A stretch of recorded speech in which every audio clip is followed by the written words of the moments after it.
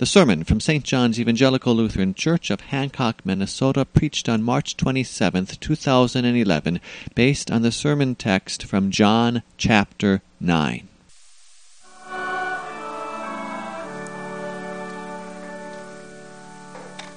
Please stand. Grace and peace to you from God our Father and our Lord and Savior Jesus Christ. Amen. The Word of God through which the Holy Spirit opens our eyes to see our Savior Jesus is John chapter 9. Please give your attention to a portion of that text again. Jesus says, "Neither this man nor his parents sinned, but this happened so that the work of God might be displayed in his life. As long as it is day, we must do the work of him who sent me. Night is coming, when no one can work. While I am in the world, I am the light of the world." This is the word of our Lord. Please be seated. Dear friends in Christ, fellow saints washed clean in the blood of our risen Savior. The healing of this blind man, this man born from birth with blindness, is only the beginning of chapter 9. As we see this chapter unfold, we see that this is just the beginning of what Jesus is working in this man. The miracle goes far beyond giving him physical sight. For you see, Jesus came into this world as light. He came to do the work the Father sent him to do, and that work was to be the light of the world. Towards the end of chapter 9, Jesus summarizes his mission. He does it with these words here. He says, "For judgment I have come into the world so that the blind will see, and those who see will become blind." Now, as you well know, judgment can have two very different outcomes. It can bring the verdict acquitted, or it can hand down the verdict condemned, guilty or not guilty. When the light of Jesus shines into our hearts, so that we see that fountain filled with his blood washing us clean, what a blessed verdict we hear. Acquitted, forgiven, righteous, not guilty. Jesus shines into our hearts so that we see the saving work the Father had sent him to do, saving us sinners from death and damnation. But what a dreadful verdict for those who ignore the light. Oh, they think they can see. They might know a lot about Jesus or consider themselves rather spiritual people. They think they can see, but they are blind to how much Jesus paid for their great debt. They are blind to the life-giving power that shines from Jesus through his word. And they are lost in that blindness. And since they think they can see, they stay away from the light and lurk in the darkness, keeping Jesus at a distance. That, dear friends, dear Christians, that is what you and I were born into. We were born into that kind of blindness that could not see Jesus. We were under the condemnation of death and hell. How much we needed the light to shine into our hearts. And what great good news that Jesus is that light. That light who came to do the Father's work, the work the Father had sent him to do, that work of saving us sinners. Jesus shines, doing the work the Father sent him to do. Keep that theme in mind. Jesus shines, doing the work the Father sent him to do. His light has penetrated our hearts, and now his light is reflected by us in our confession. Those are the two parts we look at here today as we see Jesus shine. First of all, his light penetrated our hearts.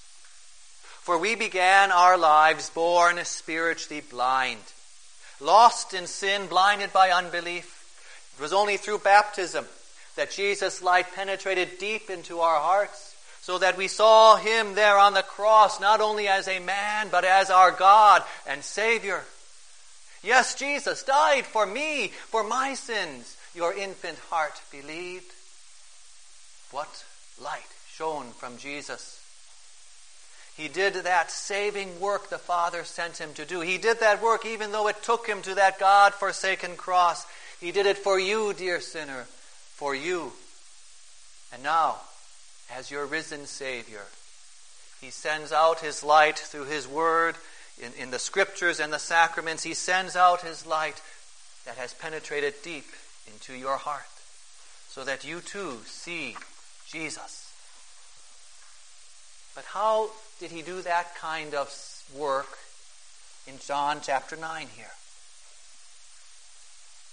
As we look at the whole chapter, we see that he not only brought physical sight to this man born blind, but he also penetrated deep into this man's heart, so that by the end of this chapter we hear this man who once was blind confess, "Lord, I believe."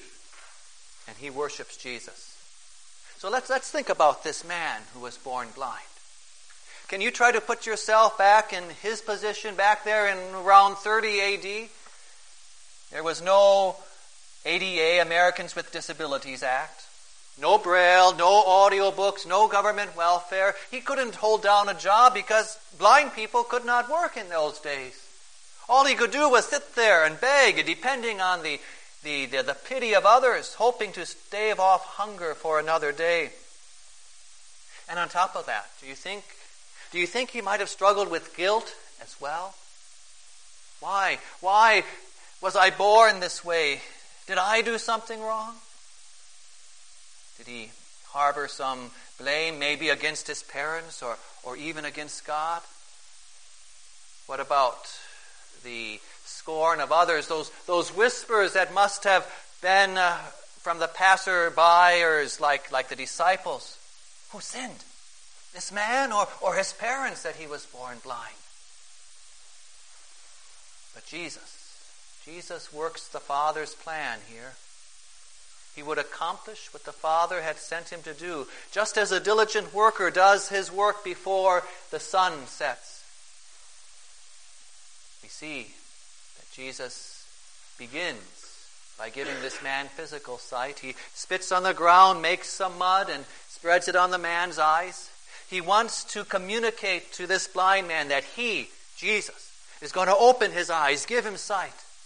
He sends the man to wash in the pool of Siloam, which means sent, just as Jesus had been sent by the Father. And the man washes, and he sees. And he knows that this is what Jesus, that man Jesus, had done for him, opened the eyes of him who had been born blind. So amazing was this miracle that when the man returns to his neighbors and others who had seen him sitting there begging, it raises some questions. They ask, "Isn't this the man who used to sit and beg?" Some said yes, but others said, "No, he only looks like him." And so do you see here how, when confronted with the divine, human reason tries to explain it away? That's one reason we cannot come to Jesus or believe in him by our own thinking or choosing or deciding. We need his light to penetrate our hearts before we can see that Jesus is our Savior.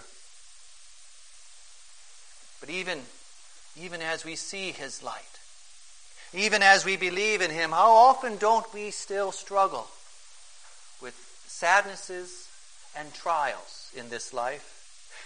Maybe none of us here were born blind like this man, but we've all had our share of trials, haven't we? I don't think I'm the only one that has ever asked, why did this happen to me? Did I offend God in some way?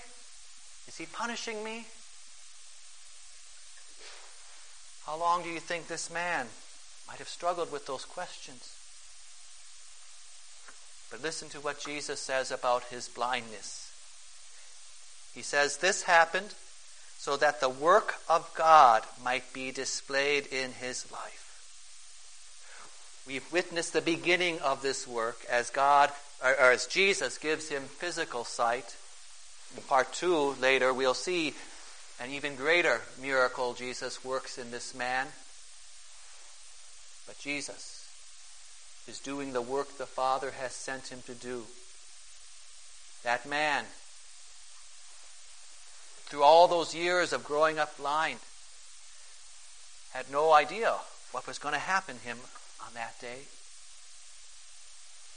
So also, dear Christians, as we go through the darknesses of our lives, we seldom can explain why this or that has happened to us. And the shadows of doubt so easily try to block and cloud the light of Jesus from our hearts. The sadnesses of lives are like dark clouds that block the sunshine of God's love, and we begin to wonder and doubt as we sit in the shadows whether God really does love us. We question His love and kindness and goodness. When those doubts shadow your heart, listen again to Jesus' words here. This happened so that the work of God might be displayed in His life. God is at work in your life, dear friend. Jesus shines into your heart through His Word.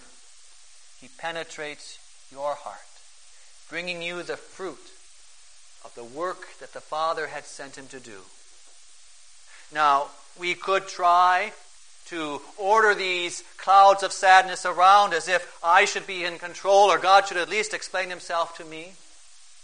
Or we could figure, I might as well do my own thing. If there's going to be clouds of sadness, even if I follow Jesus, I might as well ignore God's law and have some fun in this life. Or, dear Christian, you can go and see Jesus' light and leave it in the hands of God to work His work in us.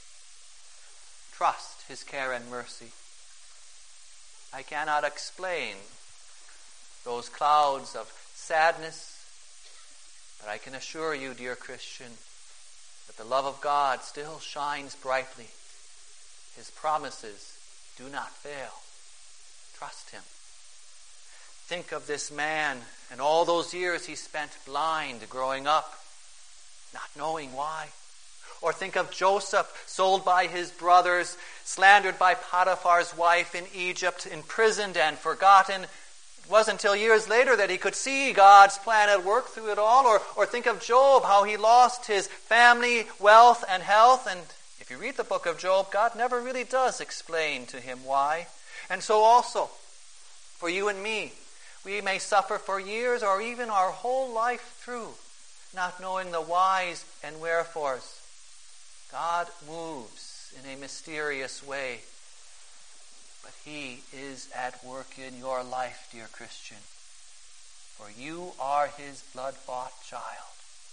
Just look at the cross to see how precious you are to your God and Savior.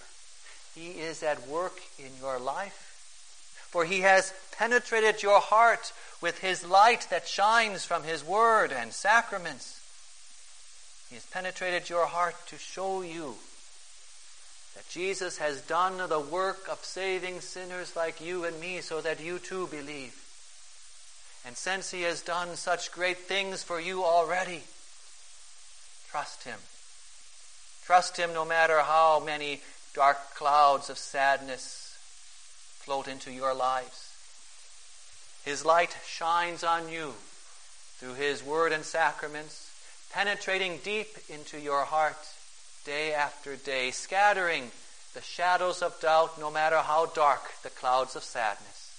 Jesus shines on you, and His light penetrates our hearts. And as that light penetrates your heart, you also reflect His light in your confession. We see that in this man who once was blind as well. We see his confession as he is hauled before the Pharisees. You see, Jesus did this miracle on the Sabbath day, and this leads the Pharisees to want to discredit Jesus. Even more than that, this has been building up for some time. The Pharisees are more and more convinced they got to get rid of this Jesus, and they have to discredit His miracles, and so they take this blind man and interrogate him. But he tells it like it is. He says, He put mud on my eyes, and I washed, and now I see. And this at first causes a dispute among the Pharisees. Some of them say that since Jesus has broken the tradition of the elders by making mud and healing on the Sabbath, that he couldn't be from God. But others said, how could an open sinner who rejected God do such a great miracle like this? And so they call the man in for his opinion, and he says it like he sees it. He says, he is a prophet. Now, we realize he doesn't as yet fully grasp who Jesus is. But here is a start. He confesses what he knows, doesn't he? But the Pharisees don't drop it there. They want to discredit this miracle, and so they call in the man's parents. Maybe this isn't the same guy. Maybe he wasn't born blind. But the parents clearly testify that this is their son, and that he was indeed born blind, but as to how he was healed, they would have to ask him. And so now, once again, they haul him in and now really put pressure on him. I could almost imagine him wondering whether it was worth seeing anymore if this is what happened. They put pressure on him, putting him under oath by telling him, give glory to God. We know this man is a sinner. Now, although the man who once was blind still does not fully understand who Jesus is, he still clearly confesses what he does know. He says, whether he is a sinner or not, I don't know. One thing I do know, I was blind, but now I see. And notice how as this interrogation continues, as troublesome as it is for this man who once was blind, God is at work in here as well. At work to strengthen this man's conviction. Even though the Pharisees want to undermine him, God is at work, leading this man to sharpen his confession and realize just who Jesus is. Once again, they demand of him to tell them how he was healed. And he answers, I have told you already, and you did not listen. Why do you want to hear it again? Do you want to become his disciples too? He had begun to realize that since Jesus is from God, he wants to follow him, learn from him. But his reply only brings the insults of the Pharisees. You are this fellow's disciple? We are disciples of Moses. We know that God spoke to Moses, but as for this fellow, we don't know where he comes from. And now listen to this bold confession. Now this is remarkable, the man once blind says. You don't know where he comes from, yet he opened my eyes. We know that God does not listen to sinners. He listens to the godly man who does his will. Nobody has ever heard of opening the eyes of a man born blind. If this man were not from God, he could do nothing. Such a bold confession only earns him the rejection of the Pharisees as they throw him out. But Jesus finds him and asks him, do you believe in the Son of God? This man knows he can trust Jesus to direct him rightly, for Jesus comes from God, and he replies, who is he, sir? Tell me so that I may believe in him. And Jesus answers, you have seen him. In fact, he is the one speaking with you. And this man makes that bold confession, Lord, I believe. He not only sees with his eyes, but with his heart as well. What a great miracle the Lord has worked, opening up his heart so that he sees his Savior. And so also, dear friends, Jesus is at work in your life. Like those Pharisees, though there are some around us who want to undermine our confession of faith and plant doubts in our hearts. But as you confess your faith, Jesus is at work so that even though, despite their hostility, or we might say through their hostility, he directs us back again and again to his word for that strength to keep on confessing. So that despite the hostility of those around us, we go to his word to see Jesus all the more clearly and to confess him all the more boldly. The work Jesus has done shines through you as you confess him and reflect his light in your life. And so finally here, dear friends, and as we finish the service singing the last two hymns here, think about what we've talked about. Jesus is at work in you. Consider how he has worked in your life. His love shines for you no matter what kind of clouds of sadness may come your way as God moves in his mysterious way. For you can be sure of that. For Jesus has filled a fountain with his blood in which you lose all your guilty stain. Yes, think about those thoughts as we sing these last two hymns written by William Cowper, and consider the life of William Cowper, that troubled life. He was born in England in 1731, lost his mother at the age of 6. He was sent to boarding school where he was bullied. He went on to law school, which he describes as day and night I was upon the rack, lying down in horror and rising up in despair. He never did become a lawyer. For his entire life, he only managed to hold down a job for 4 years. He was unable to marry the woman he loved.